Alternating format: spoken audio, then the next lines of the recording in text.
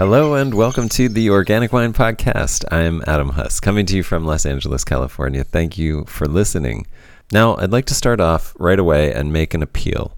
This episode covers, as a major subject, vitiforestry, and I am actively looking for anyone who has an orchard of any kind, fruit or nut, perhaps past production age and neglected, who would like to either sell or donate or partner on that land for the purpose of creating a married vine demonstration site. If you don't know what a married vine is, keep listening to this episode and you will find out. Data about growing both the trees and vines this way is desperately needed, and there are some very interesting opportunities around this project that I can discuss in person if you're interested. This is what I plan to spend the rest of my life doing in one form or another, and already am doing on a small scale here in Los Angeles, but not in any way that can be studied or used as a at-scale example. If you have a lead on land that might work for this, or if you would like to be involved in this very unique and special project that could help promote vitiforestry in a big way and maybe even discover how to make better tasting wine that also enhances the health of our planet, please get in touch with me at connect@organicwinepodcast.com or call me 310-663-3542. This podcast is possible because of listeners who subscribe via Patreon, and I am inspired and incredibly grateful for your support. If you're not a subscriber already, please consider a small monthly contribution to enable me to continue the 10 to 20 hours of research, communication, coordination, writing, editing, production, and promotion that I put into creating every hour of content that you hear with as much quality and value for you as possible. The link to subscribe will be in the show notes and on the support page at organicwinepodcast.com. Thank you so much. Now, my guest for this episode is Etelle Higonnet. Etelle is a graduate of Yale Law School, and she spent her early career working on some war crimes tribunals and with Human Rights Watch and Amnesty International. She then shifted focus from human rights to environmental protection and worked with Greenpeace, focusing on, among other things, ceasing global deforestation. She continued her focus on stopping deforestation as the campaigns director at Mighty Earth, and ultimately began to shift her attention from just stopping deforestation to beginning to rebuild global forests through agroforestry. And this is where our episode comes in. She is a founding member of the Sustainable Wine Roundtable and has become a vitiforestry enthusiast and is compiling an online vitiforestry library for the Sustainable Wine Roundtable of every publicly available peer-reviewed study published about vitiforestry as a resource for anyone considering the possibility of introducing agroforestry into their viticulture. She has graciously allowed me to link to this library while it is still in development from the episode page on organicwinepodcast.com. So visit there to see this library as an incredible resource if you have any interest at all in vitiforestry. Now, why vitiforestry? Why would anyone in wine consider it as something to embrace? Vitiforestry is the first step in rebuilding biodiversity. Monocultures of any kind, including wine, are ecologically terrible. They create imbalance and ill health in ecosystems, which results in greater problems and less resilience and therefore increased costs for farmers. And more data is coming out that monocultures result in less delicious wine. But more than just providing biodiversity and better wine, we humans actually need forests in order to survive on this planet. As you'll hear from Etelle, humans have done and continue to be responsible for extreme amounts of deforestation globally. And many of the products of deforestation are in things that all of us use and consume daily, often without even knowing the part we are playing in our own destruction. The need to embrace agroforestry globally is urgent, and wine has a unique opportunity to lead in agroforestry for several reasons. The most important reason is that vines evolved to grow among trees. In fact, not too long ago, all viticulture was vitiforestry. We've only divorced the grapevines from their natural partners in the last few hundred years. Now, not all vitiforestry has to involve married vines or vines growing in trees. As Etelle discusses, there are many ways to incorporate trees in and around vines. Even something as simple as adding a hedgerow or riparian buffer zone can have numerous immediate benefits to an ecosystem and the vines and wine that grow there. And now, I hope you find this conversation with Etelle as inspiring as I did. Enjoy. And just a little special note, right at the beginning, Etelle says viticulture twice, and she actually means vitiforestry, as you'll hear. I just want to point that out so that you aren't confused. And then after that, she goes back to saying vitiforestry as she intended to. Enjoy. Etelle, welcome. Thank you so much for doing this. So excited to talk to you. It's such a pleasure to be here with you. So I just want to introduce you a little bit. You are the ambassador, the Vitiforestry ambassador. No, you are the ambassador for the Sustainable Wine Roundtable. We talked about Vitiforestry ambassador, and you have been in quite a career that is probably colored by what you got started with early. And I'd love for you to start by just sharing a little bit about who you are and your journey and how you sort of got to where you are now. Oh, thank you. Well, I'm blushing and you're too kind. I wouldn't say I'm an ambassador, but I'm like the biggest viticulture enthusiast of the Sustainable Wine Roundtable. And, the biggest lover of agroforestry wine, which is what viticulture stands for. And also, I'm a founding member of the SWR.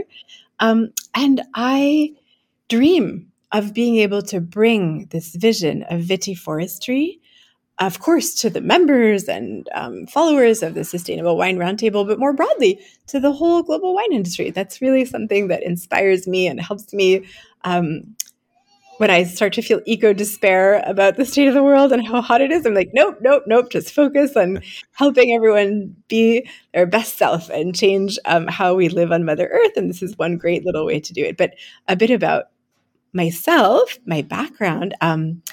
So I'm French American, as you can probably tell from my name.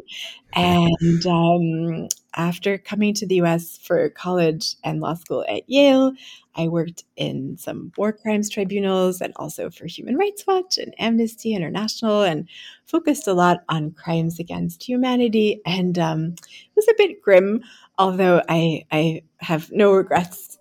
I felt that, after working in places like Iraq and Sierra Leone for a number of years, I wanted to switch and do something more cheerful with my life. So I decided, let me fight climate change, which maybe that's great. Frying pan to the fire kind of transition.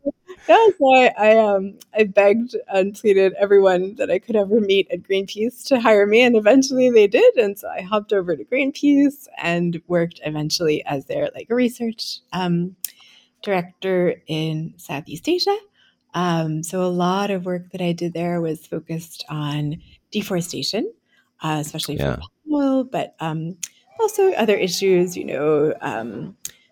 more sustainable seafood instead of horribly fished things that also are fished with seafood slavery, so bad for the planet and bad for the fishermen. And also looked a lot at energy issues in Southeast Asia. But so it was a wonderful experience that taught me so much about the many multifaceted environmental challenges and solutions that abound in this big, bold, wild, wonderful planet that we inhabit. And after close to 5 years at Greenpeace, I moved over to Mighty Earth, which I was with when it got started and helped sort of get it off the ground, and was their campaigns director at Mighty Earth for close to 5 years. And we worked a lot on deforestation. But at that time, I realized, why are we just asking companies to stop deforestation? That's do no harm. We should be focused on getting companies to completely switch towards agroforestry and not only stop deforestation, but become nature positive, become contributors to do beautiful things to make up for all the bad stuff they've done in the past, and go from, cutting one forest after another, chop, like a football field a second, to actually really trying to heal and regenerate and change our agricultural model to the way it was meant to be, which is agroforestry, no matter what the commodity. So I became very interested in trying to get palm oil to go not only deforestation free, but also towards agroforestry. I did that in cocoa. I pushed really hard with the rubber industry. And yeah, and now I'm on a mat leave with my beautiful baby boy Max, but still keeping a toe in the water, or a toe in the wine glass, with the Sustainable Wine Roundtable, and helping them with this Vitiforestry project. So that's me in a nutshell, and how I ended up here. Well, I'd love to ask a few questions about some of that experience. I know, I mean, it's I love that wine is kind of where you arrived. I'll come back to that, but I wonder if you could talk about some of the connections that you notice between human abuse and earth abuse. Like, it seems like those are sort of inextricable. Oh, Adam, inextricable is the right word. It's often the two sides of the same coin. So here's just an example.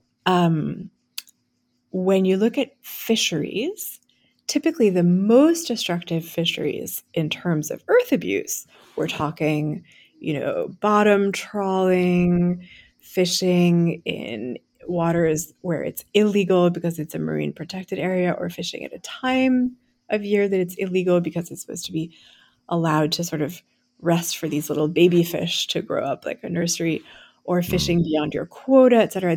All these terrible things that vessels do to hurt the oceans and the creatures that live in them, the blue lungs of our planet. Typically, those same vessels that are the worst for the planet are also the ones that are most likely to have labor abuse, including super extreme labor abuse like seafood slavery, where the boats become essentially floating prisons. And you'd be shocked, but there are thousands, tens of thousands of people who are affected by these horrific labor abuses in the seafood industry. And so often, like, if you can catch vessels abusing fishermen, you will also be able to catch the same vessels that are doing horrible things to Mother Earth. And when you look at deforestation for palm oil, some of the worst cases where lots of beautiful, ancient, biodiverse rainforests have been chopped for palm oil, which goes into like 50% of the things you leave the supermarket in, right? Your shampoo, your chocolate, your Kellogg's cornflakes, your detergent, etc. That stuff also drives indigenous land grabbing and abuse of indigenous people and forest dependent communities. You see it in palm oil, you see it in seafood, you see it in cocoa, where you've got like several million children at any given time, probably, um, doing child labor, like often hazardous child labor, but also you've got lots of pesticides and monoculture and deforestation for cocoa.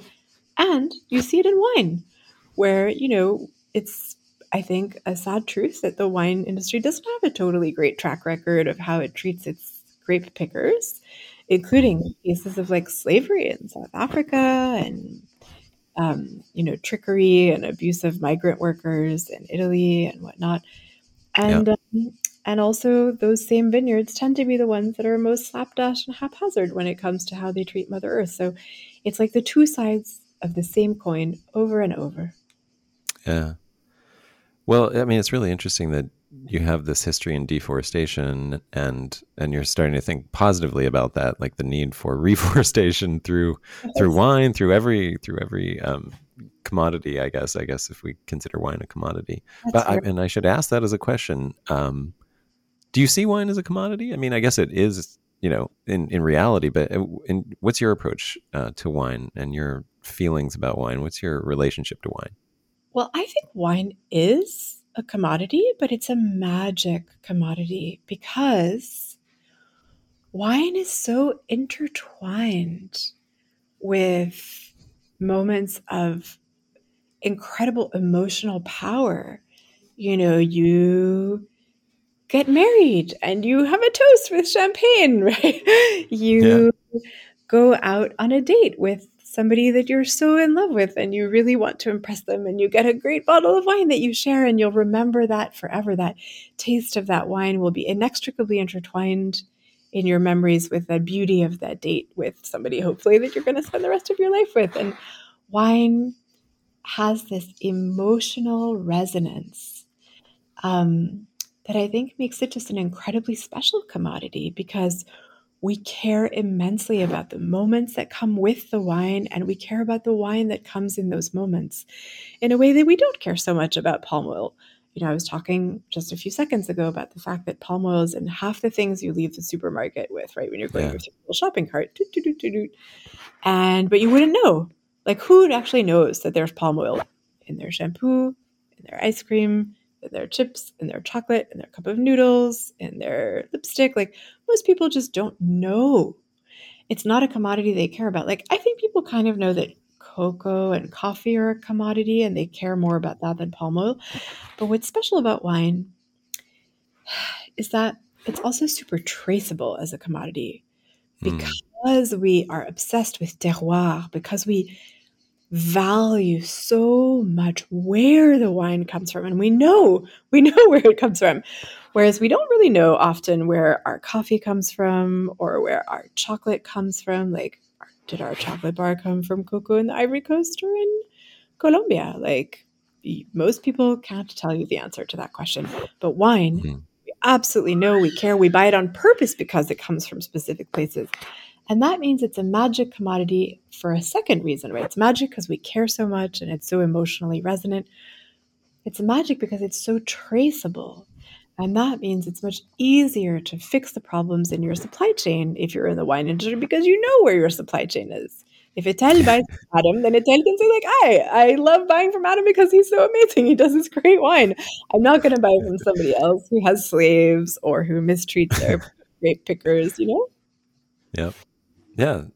Well, I mean, you mentioned cocoa, you mentioned palm oil. I mean, it's amazing how many people still. I mean, even myself, like I just learned from listening to other interviews with you about sodium lauryl sulfate, like what you see in every liquid soap that you buy is a palm oil product, and this is like sort of how it's concealed.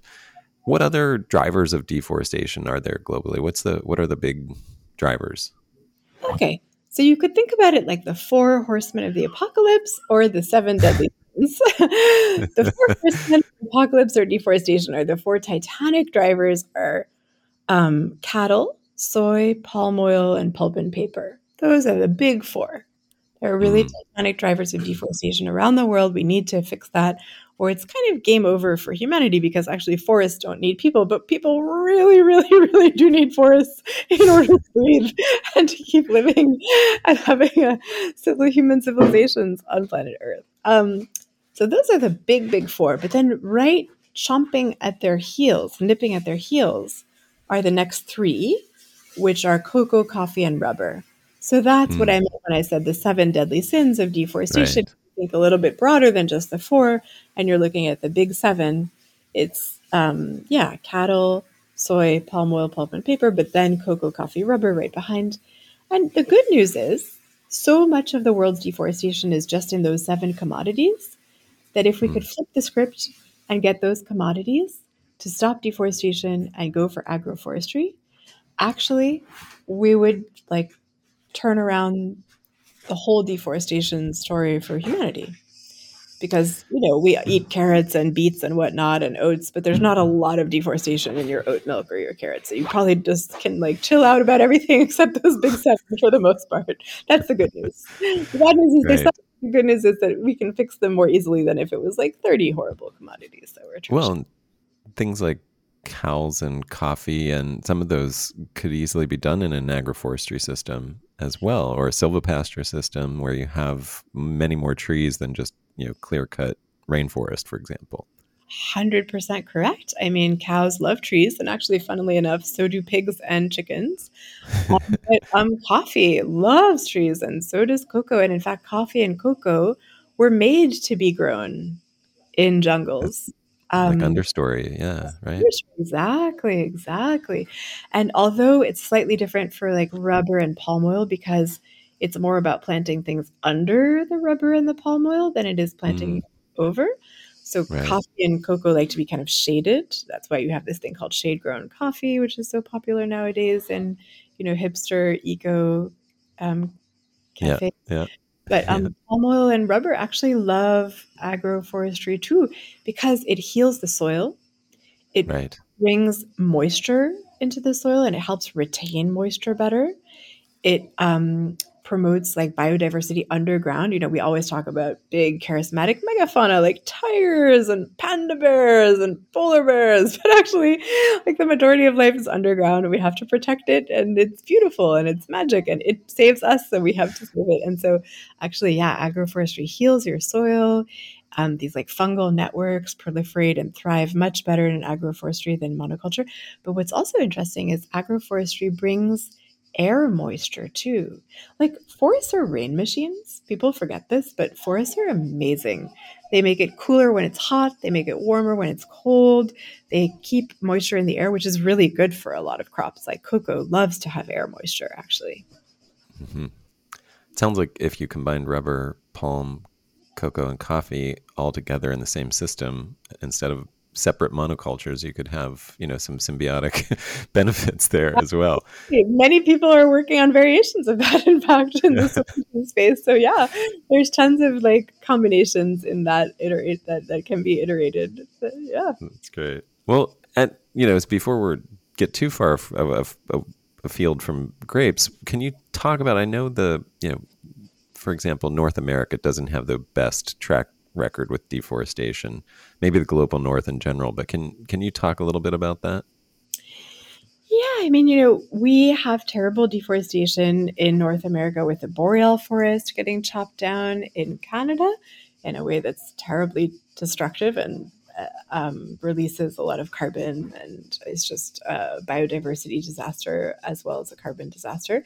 But it's true that the tropics have the most biodiversity in the forest. So in a way, in terms of like preserving biodiversity on planet Earth, focusing on like the Amazon, the Congo Basin, those magnificent forests of Southeast Asia, especially like in Indonesia, that's sort of where the holy grail is for biodiversity preservation. But every single forest matters. And Adam, the crazy thing is, the more we study forests, they're very understudied, in my opinion. The more we study them, the more we realize each forest plays this incredibly unique role in maintaining a habitable planet for us. And so, yeah, we are losing a lot of forests in America and the US, often for pulp and paper industry that we have here.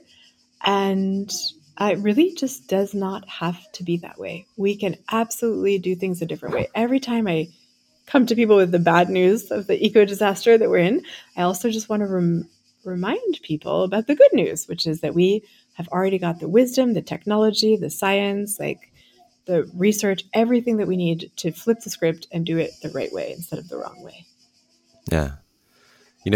So one thing I haven't talked a lot about, and I don't know if this is something that you've looked into, but I've recently discovered this, or started learning and hearing about this connection between land forests and then the ocean forests, like the kelp forests, and how interconnected they are. And if you strip the land of its forest, you also deprive the ocean of the minerals that those forests are providing to the kelp forests off the shore, which are extremely vitally important to our health as well, which are very, very little looked at. But there's a great, I don't know if you've seen this documentary called The Call of the Forest. I did. Yes. Yeah. Isn't that great? For anyone on the West Coast with you, Adam, it's fascinating to think about the salmon and the interaction between the forest on land and marine ecosystems via the pathway of salmon, because salmon will come up the river and spawn and die, but also be like eaten by bears and tons of other animals. And so like the forests around the salmon areas in the Pacific Northwest, many of the forests are actually like built off of salmon, right? Because the bears will like up the salmon and then the trees and the bear poop. If you think about it, the forests are made of salmon, actually, to some extent. But then also, of course, you're correct. If we destroy the rivers, the riparian areas around the rivers, right? We cut all the forests around the rivers. The forests are what protects the rivers. One reason that Yellowstone did so well when wolves were reintroduced is because wolves were sort of hunting for deer all around the rivers. And when you didn't have the wolves hunting the deer around the rivers, the deer spent too much time there and they trampled the edges of the rivers and the rivers got very unwell. Basically, that's my little baby boy who didn't like after his porridge.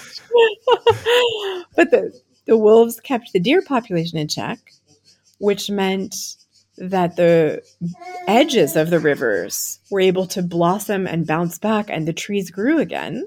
And then the rivers got healthier. And then everything that happens upriver does affect what happens downriver, obviously. So when you deforest upstream, you'll have tons of erosion, and it can destroy all the wetlands that are like in that sort of delta area where the river meets the sea.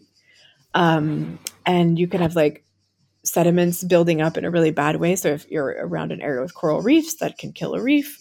But even if you're not in an area around coral reefs, it can hurt the like kelp forest, as you were saying. Basically, we're all totally interconnected.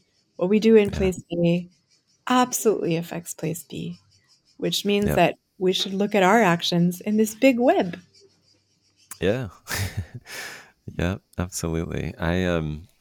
Well, just I really wanted to draw you out about some of these things because I think you do have this global perspective as well as a lot of data and findings about these things that I think are really important to share with as many people as possible. So thanks for indulging these questions. But even though there's a very slight connection to, I guess, agriculture, although, as you said, I mean, not the viticulture that we want to talk about, but as you said, everything's all connected. It's the way I sort of look at it as well. So when we're talking about the ocean, we were still talking about viticulture. Well, it But is so connected because we were just talking about salmons and the connection between forests and salmon and rivers and ocean health. And actually, there's now wine in the Pacific Northwest, which is salmon safe, allegedly. yeah, Which, right. our wineries can be places that dump tons of pesticides into improperly managed water flows that just end up in the neighboring rivers, which kill salmon. And then the winery has done its part to make sure that the salmon go extinct.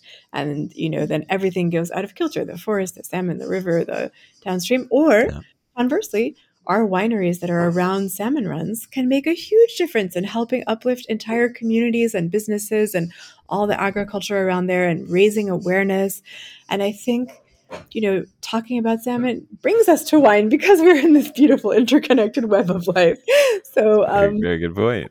yeah. Yeah, no, that's true. And it's funny. I was just talking with somebody about copper, and copper being this one sort of oft-used organic substance in organic vineyards, and yet it is extremely damaging to aquatic life and river life, and the downstream effects of that.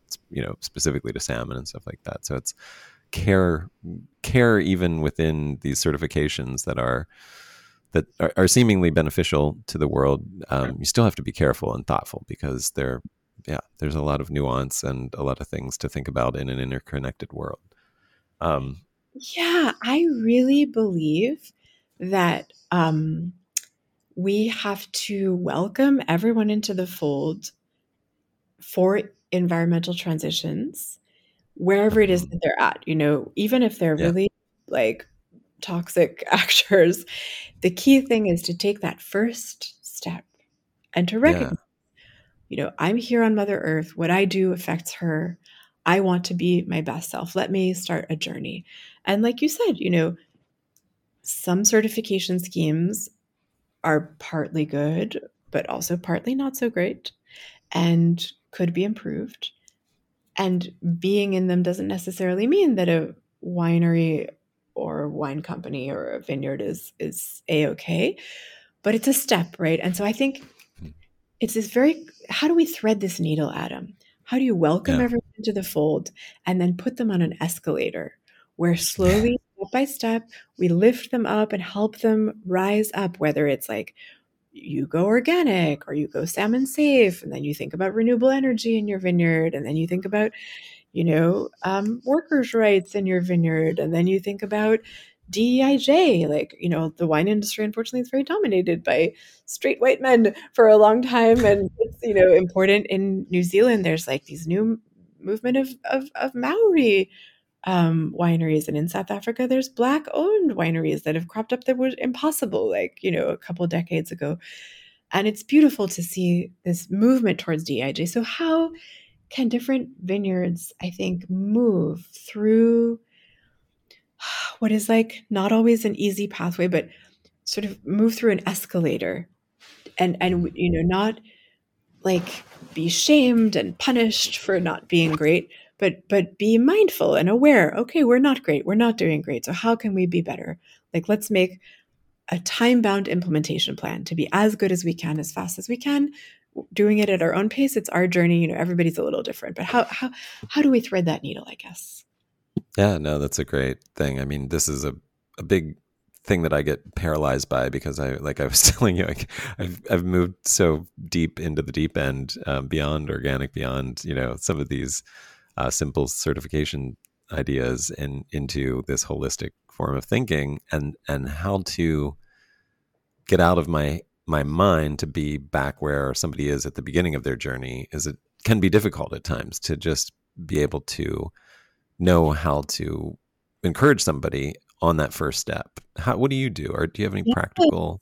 Yeah, I think the key is to encourage and not frighten, and to give people all the tools and knowledge to make it as easy for them to wrap their mind around their different options, like almost like a restaurant menu. You wouldn't ask everyone to eat like everything on the menu all at once, right? But you bring them to the restaurant, you give them a menu, and if they live in the neighborhood, they'll keep coming back to the restaurant and eating more things on the menu. So here's a good example. You talked about copper, right? Actually, one of the articles that I've collected in my quixotic quest to help the wine industry go towards vitiforestry, is an article about copper and geese, and how when you move your winery into a system that's like an orchard, crops, and geese all in the same land, actually, it turns out geese can improve the efficiency of microbial biomass, and it removes copper from the soil with the grass intake, and it shows only a moderate accumulation of copper in the liver. And so, this is the kind of thing where, like, what if a vineyard owner is using copper, they are organic, but they feel bad about copper because, as you said, it's not great for Mother Earth to use a lot of it. How do we help them wean themselves? What data can we put in front of them about geese, about other options? And this is why I think, berating and chastising wineries and vineyard owners isn't as productive right now as helping them learn, helping them grow through knowledge acquisition, making it easy for them to understand what all their options are. Then, if we've done that adequately, which hasn't yet been done, and they still don't respond, then you can start to push and nudge in a little bit harsher way. Give love and knowledge. Yeah. Well, I mean, you give just as an example from your history and in your past, I read this article about Cargill, the worst corporation in the world, that was part of I think it was a Mighty Earth campaign, if I'm not mistaken. That's correct. Yeah, we wrote it up. And I love Henry Waxman was my congressman for a long time, so big fan of his. And he yeah, he's amazing. I'm very fortunate. I was like, well, it was like I never needed to write a letter to my congressperson, to like encourage them to do anything. Like I would be like, hey, could you please be that, sign on to this bill, and he would respond, or his staff would respond and be like, actually, he sponsored the bill, he wrote the bill. And I'm like, okay, cool, I'll just stop. But I loved his thing, and that he tried sitting down with the CEO multiple times, and it was only after getting commitments in person from the CEO and then giving them ample time to make those commitments come to fruition that he was like, at this point, we can see that there's some disconnect between what he's saying and what the actual policies are being implemented on the ground with Cargill. And so we're happy now to say this, we need to push them and that's why this campaign is being done. So it was like, that is a really, I mean, to look somebody in the eye and be like, hey, these are some alternatives. This is what you're doing that is very harmful to the world. Here's some alternatives. How about taking them on? And they say yes, and then you give them the chance to do it. When they don't do it, then you say, okay, you're bad. You're the worst corporation in the world, Cargill.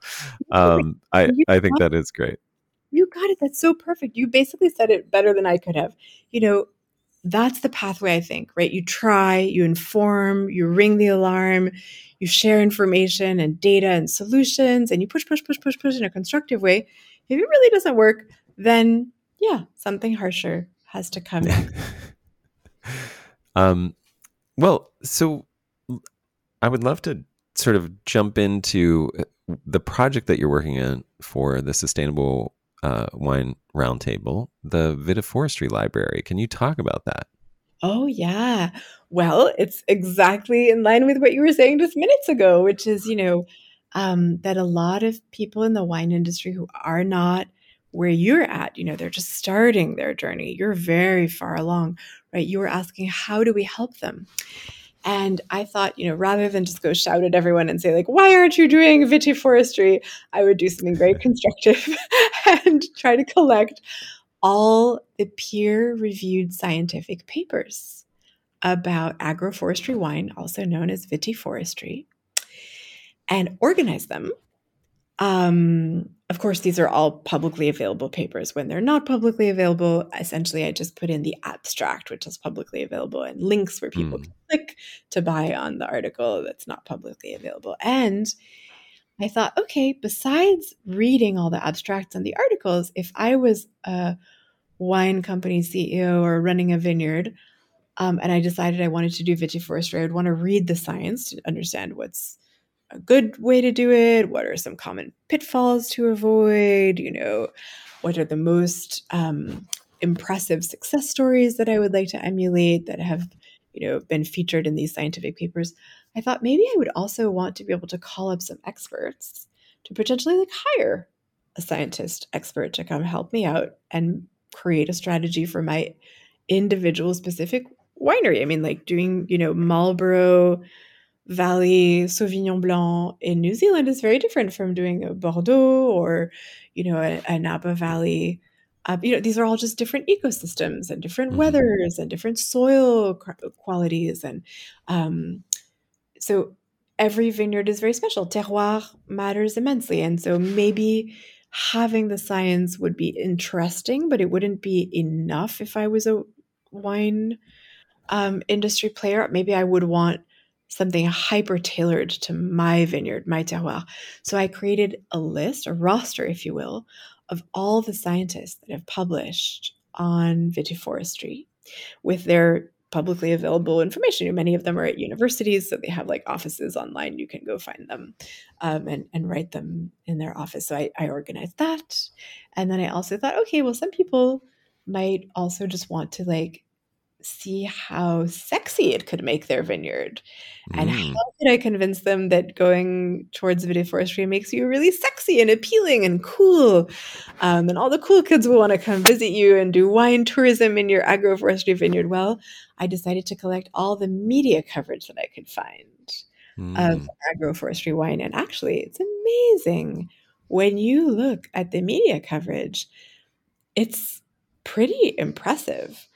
This is not niche, moo wearing, tree hugging, granola crunching newspapers that cover the agroforestry wine space. This is Vin et Champagne in France, France Info, but also Reuters. Reuters is one of the biggest news agencies in the world, or Town and Country. We have some really big, famous media groups that are interested in agroforestry wine. And I thought, oh, that might be kind of inspirational for people who want to make the switch to see I'm not going to be appealing to just a niche group of weirdos. This is going to be hot tamales. Yeah, that's great.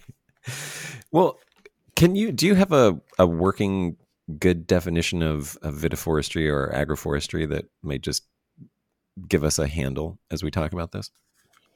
Yes. So I consider myself to be an agroforestry specialist. And therefore, I have not felt that I was skilled and qualified enough to write like the sort of the definition. But here's my definition that I use as I've been building this library, which very generously the European Agroforestry Association has been helping me with. Essentially, Vitiforestry is vineyards that mix in trees, and they mix it in different ways. Sometimes the trees and hedges are mixed in like donuts around a vineyard. Sometimes the trees are mixed in like zebras. It's like stripes, right? It's Hmm. interspersed. Sometimes it's not a donut and it's not a zebra. It's like little tree islands in a sea of wine. Mm. Um, I am agnostic about zebras and donuts and islands in a sea of wine. I think that there's so much to be said for all those models, and it really might depend on whether you're on a slope. It might depend on what kind of soil you have. Is it chalky soil? Is it got a little bit more of a clay type soil? It might depend on your weather. It might depend on so many factors. It might depend on your neighbors. Maybe your neighbors are odious and hate trees and are allergic to all trees, and so you can't do a donut. Or maybe your neighbors are lovely tree lovers and huggers, and they want you to do a donut around your farm. So I think for me, it's not about judging which of those kinds of vitiforestries are better. It's just about identifying that those are different avenues for vitiforestry. And I have read so many different articles that talk about different tree densities. In cocoa, for example, it's really important to hold the line for the chocolate industry and to say, like, robust cocoa agroforestry has to be more than 30% shade. Okay. Um, because otherwise you have all kinds of greenwashing, and some corporations will say we're doing agroforestry cocoa, but it's really like 5% shade, which Right. doesn't count. But in the wine industry, I don't think we're at that place yet. There isn't any kind of push to greenwash and say that you're doing vitiforestry when you actually have a very low percentage of tree cover. It's really more of I think, a nascent space in the wine industry. And so I'm going to choose to be an eternal optimist and wait for the industry and the scientists to come together. We're hopefully going to do this big launch of the e-library with the European, it's called EURAF, actually. Um, Giraffe. Okay. EURAF. And that stands for the European Agroforestry Federation. And so hopefully we'll do a big launch at one of their upcoming conferences where we bring together scientists and industry. And one thing I'd love to hammer out at that time is like, what's a good benchmark? Where do we say Mm. draw the line? It has to be more shade than X. It can't be less shade than Y. In between, those parameters, that's like the sweet spot. And, Right. right now I'm in Greece. It's super, super hot and dry here. Maybe you could have more shade in a place like Greece. And we were just talking about Virginia, you know, it's got a lot of rain. Yeah. Yeah. You could have less shade in a place like Virginia, so there might be some wiggle room depending on what ecosystem you're in. Right. Right. That makes a lot of sense. Yeah. I was just looking. Chateau Anthonic is one that I heard about recently, but but I was gonna ask you, in your research and everything, are there places around the globe where someone could go see a very robust vitiforestry system still in action? Yes, I actually in my e-library have a whole list of the vitiforestry Fantastic. you could find either by reading about them in the media or in these scientific papers. So yeah, one of the best places for people to go is actually a kind of experimental teaching farm that's affiliated with a university, and it does a lot of agroforestry wine, and it's called Restin Clair. Rest, like I am taking a rest from doing monoculture because that's bad. Um, and IN, like I am in the planet and there's no other planet to be in. And then Cliers, Clieres. Anyone who's thinking about switching to agroforestry who's in Europe could probably easily go hop over to the experimental farm at Restin and take a look at what they're doing, because they're doing fantastic stuff. But if you're in Chile, there's apparently a great agroforestry vineyard at Vigna Tarapacá. In Italy, you've got Di Filippo wines. In South Africa, Graham Beck Robertson. Um, I am I will of course make this available to you for you to share with all your listeners. And it's my pleasure if people crowdsource and tell me about more wineries that I haven't yet found that are agroforestry wineries. But what I guess I'm getting at is that pretty much everywhere you are in the world, there's one agroforestry vineyard somewhere not too far from you that you could go check out. Yes, if you're in Los Angeles, I could show you one. Yeah, A very small one. you're in please visit Adam. Very small one, but working on bigger projects.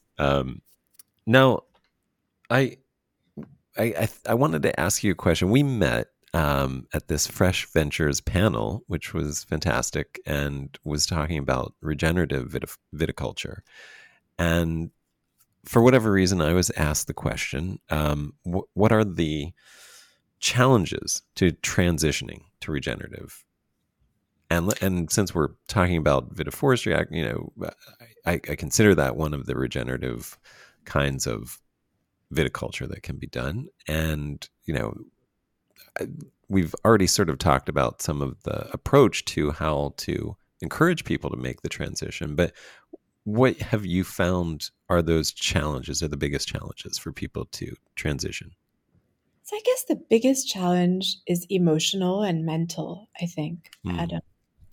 What do I mean by that? I mean that since the 1950s, right, since after World War II, pretty much, all of modern agriculture has been speeding into this downward spiral of monoculture and pesticide and fertilizer use. That's very reckless and very new in the history of humanity. But it's now 2023, and that's an entire lifetime for most farmers and vineyard owners and wine company managers and supermarket, wine purchasers. And so since they've been their whole life in this like mode of take, make, waste, rape the planet, monoculture, dump pesticides and fertilizer up the wazoo, and insecticides and fungicides too, I should add. It's mentally and emotionally terrifying to take the leap and say, like, no, mainstream agriculture is on the wrong pathway. We're reaching these ecological boundaries for our water, for our air, for carbon. This is terrible. We have to change and do things in a different, better way that's more earth friendly. And so let's think about organic, let's think about regenerative, let's think about vitiforestry. I think for a lot of business owners, it feels very revolutionary. It feels very like icky freaky, touchy feely, out there, hippy dippy stuff. And many people in the wine space don't realize that actually vines have been grown on trees. Like that's how they evolved. Right. I think that's really, we grew them on trees. And so there's a long history of doing it. And there's also all this new science about how we can do it. That's even more sophisticated than what our ancestor did, who didn't have the benefit of electronic libraries that hoover up science from around the world and put it at your disposal no matter where you are. It's just a little click of your fingers. So I think it's a mental, emotional block to doing regenerative agriculture. And then I would say that's number one. Yeah. Number two, big challenge is lack of knowledge. Like there's a lot of information now about how to go organic if you're in the wine industry or other industries in the food space, I would say. It's no longer as marginal as it was a couple decades ago. And so you can easily go get a class and you can look at stuff online and ask your other organic farmers in your neck of the woods. But vitiforestry is not as widespread. And that's why I'm making the library, because I wanted to make the information so readily available all in one place, one-stop shop, easy peasy lemon squeezy or grape squeezy, as the case may be. Yes. And if we can talk about vitiforestry, what are some of the findings that you have found? Like, what are some of the questions, maybe is a better way to put it, that are interesting to you, that are exciting you about vitiforestry? Oh, I love that question. Thank you. I'm so excited. Basically, I even have no words for how excited I am, but it sort of comes down to two big things. One, which I feel really passionate about, and one which I think about more strategically. So, what I feel passionately about is that it turns out vitiforestry is fantastic agronomically. The trees are great for the soil health. They are great for maintaining water and moisture in the soil, but also air moisture. And the trees actually protect vines from these hot gusts that can desiccate grapes. Like right now, it's very hot, so that's obviously on everybody's mind. But climate change is going to probably make it even hotter. And so we should be prepared for more and more of these hot gusts that desiccate grapes at scale and can like ruin an entire crop for a whole year, right? Um, but it's not just that. Like one thing that wineries are particularly sensitive to is mite outbreaks and protection from wind from the trees, because obviously trees are like windbreaks. Protection from wind can help curb the dust that contributes to mite outbreaks, right? Because Mm-hmm. mites love dust, and dust floats around much more easily when you have lots of wind. And so the trees protect the wine not just from the gusts that desiccate them, but also from the mites. And then what's really interesting is that when you've got these heat waves like what we're in right now, right, which probably more of that coming to theaters near you, wherever you are, trees obviously provide shade. It doesn't take a scientist to tell you that. And I don't need to tell you that when you walk under a tree and you sit in the shade, it feels nicer than being in the broiling sun. It's not just for humans, it's for grapes too.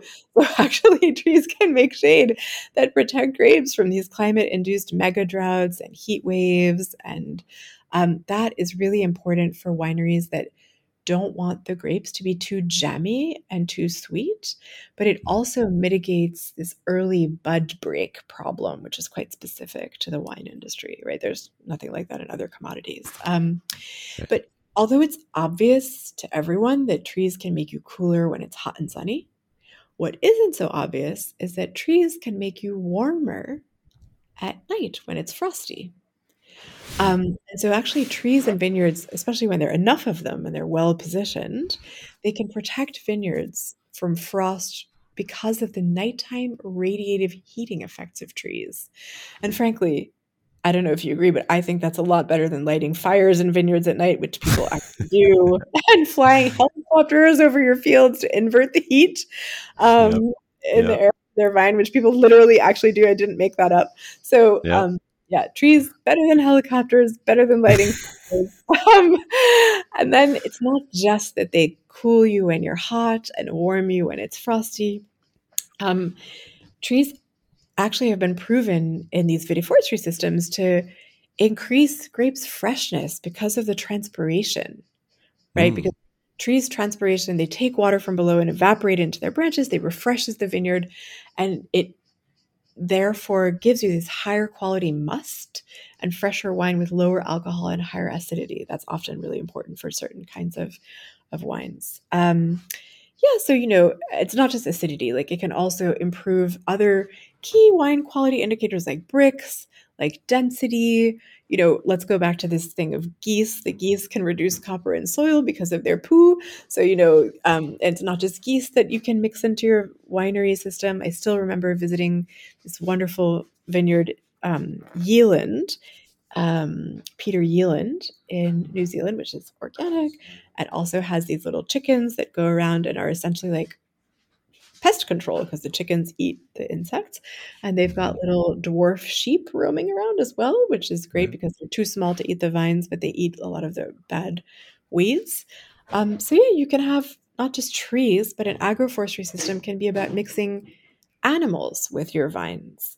And also, we see, especially if you're in a place that's really wet, like we were talking about Virginia, um, when you have trees in the system, it creates this resilient microbiome for the grapes that grow, especially near hedges, and that helps the vines to fight off rot.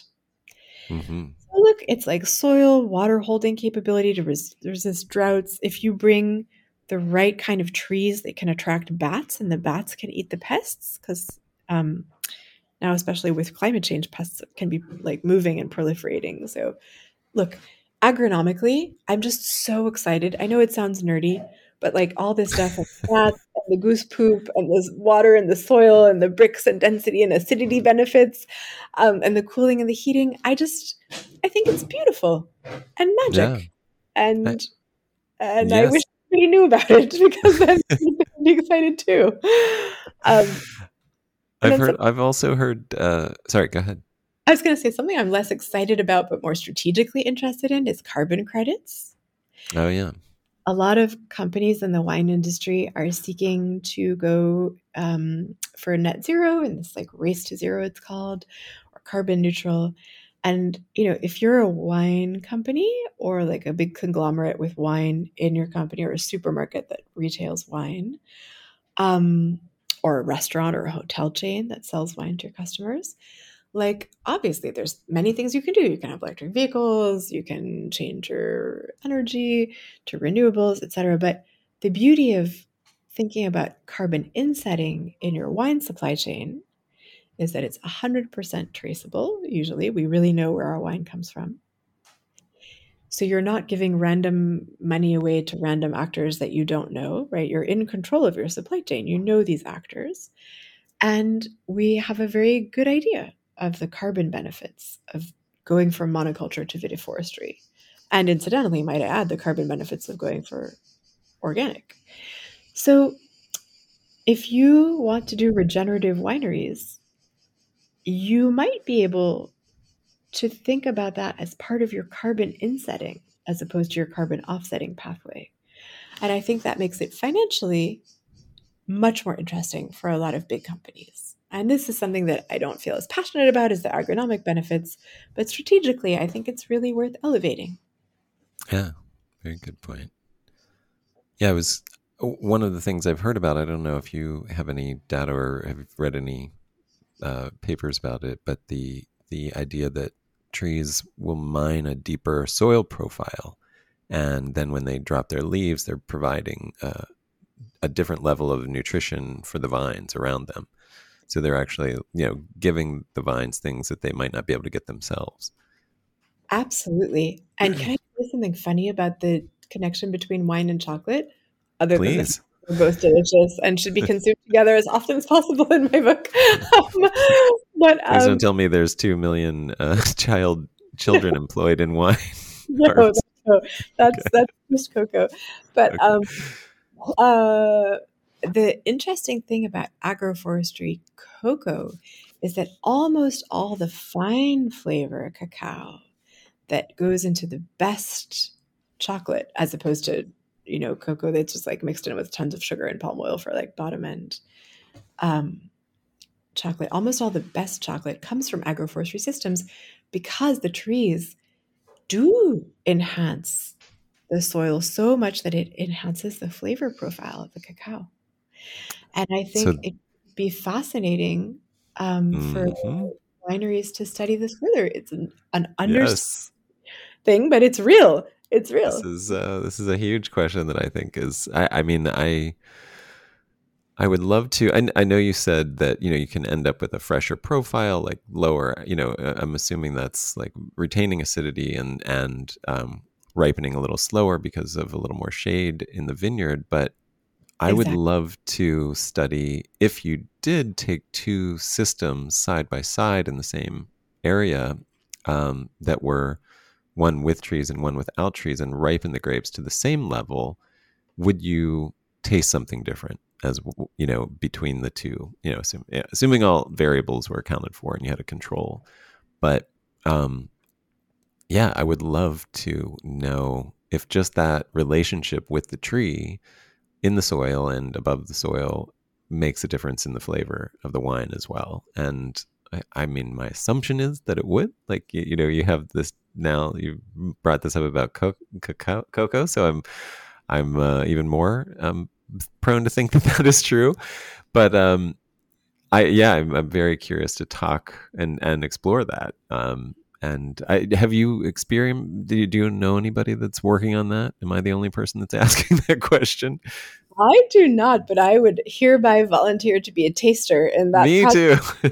for scientists working I would to. volunteer to be a grower, frankly. I know this idea of the old word in Italian, is a married vine. So it's vines with trees are called married vines, and I think there's something appropriate about that. At least if you're happily married, like I am, there's something nice about that, because then all of these other vines are divorced vines. They're alone out in the vineyard, and there's it implies this break from something that's important to you and to your to your life, to your well-being, to your everything.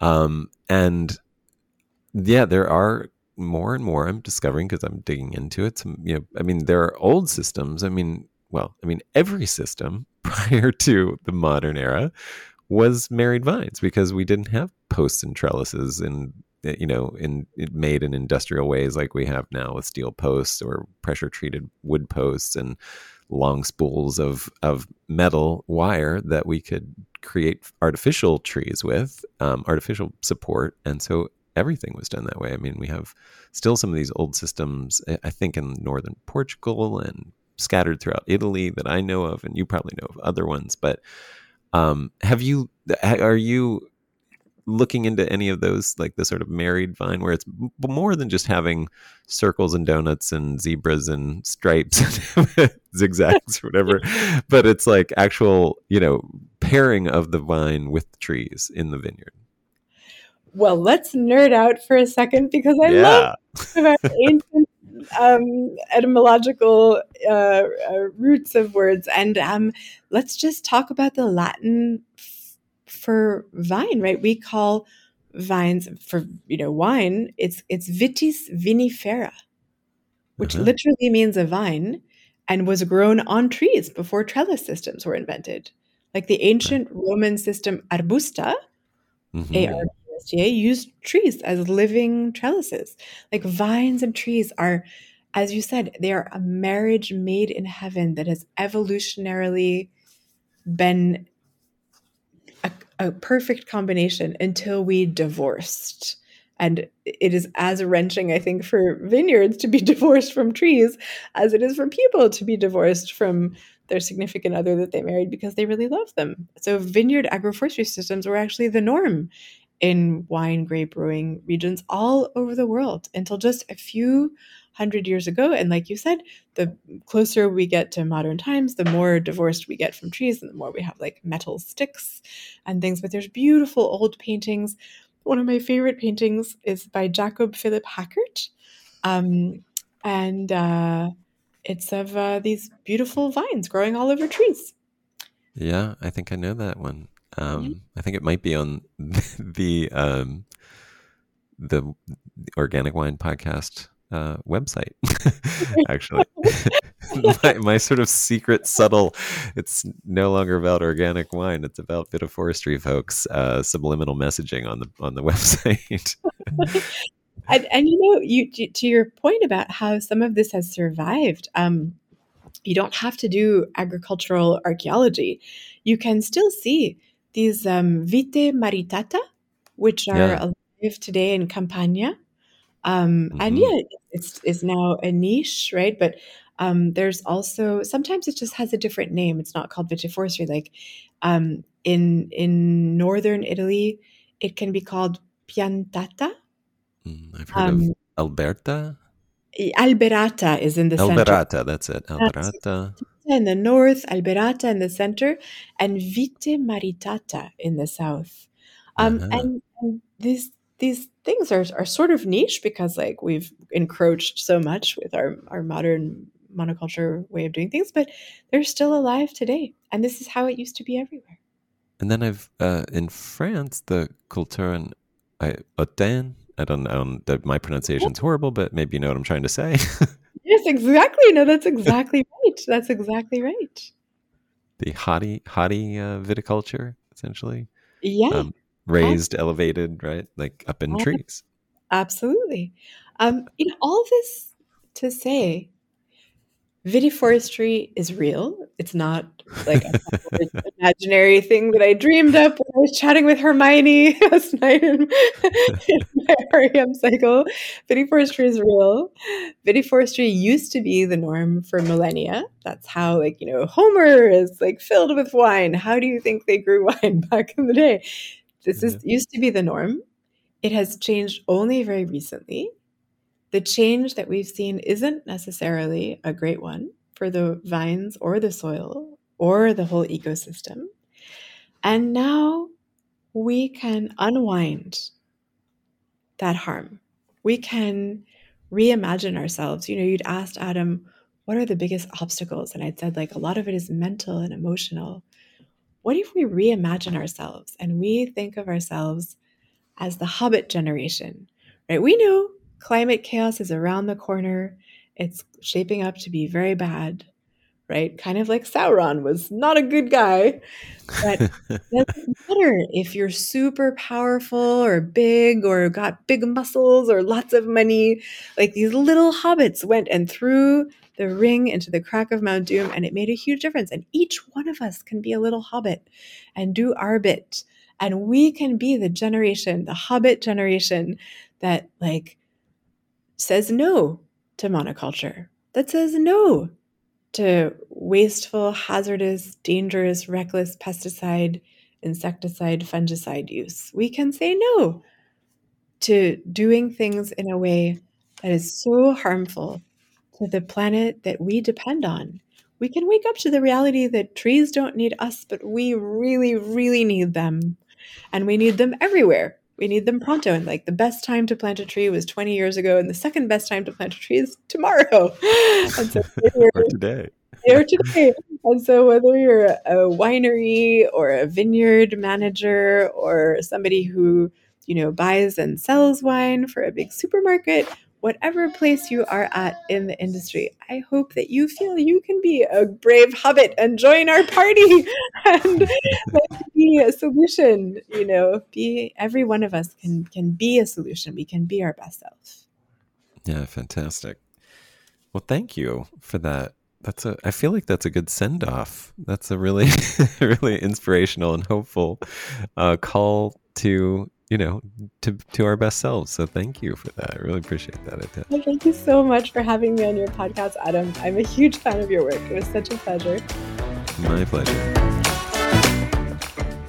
Well, there you have it. I am so grateful to Etelle for inspiring us all to go out and become the Hobbit generation. I think there's so much in that I resonate with and really appreciate. And I just wanted to add in there, she's got this incredible Vitiforestry library that she's compiling. Find it on organicwinepodcast.com.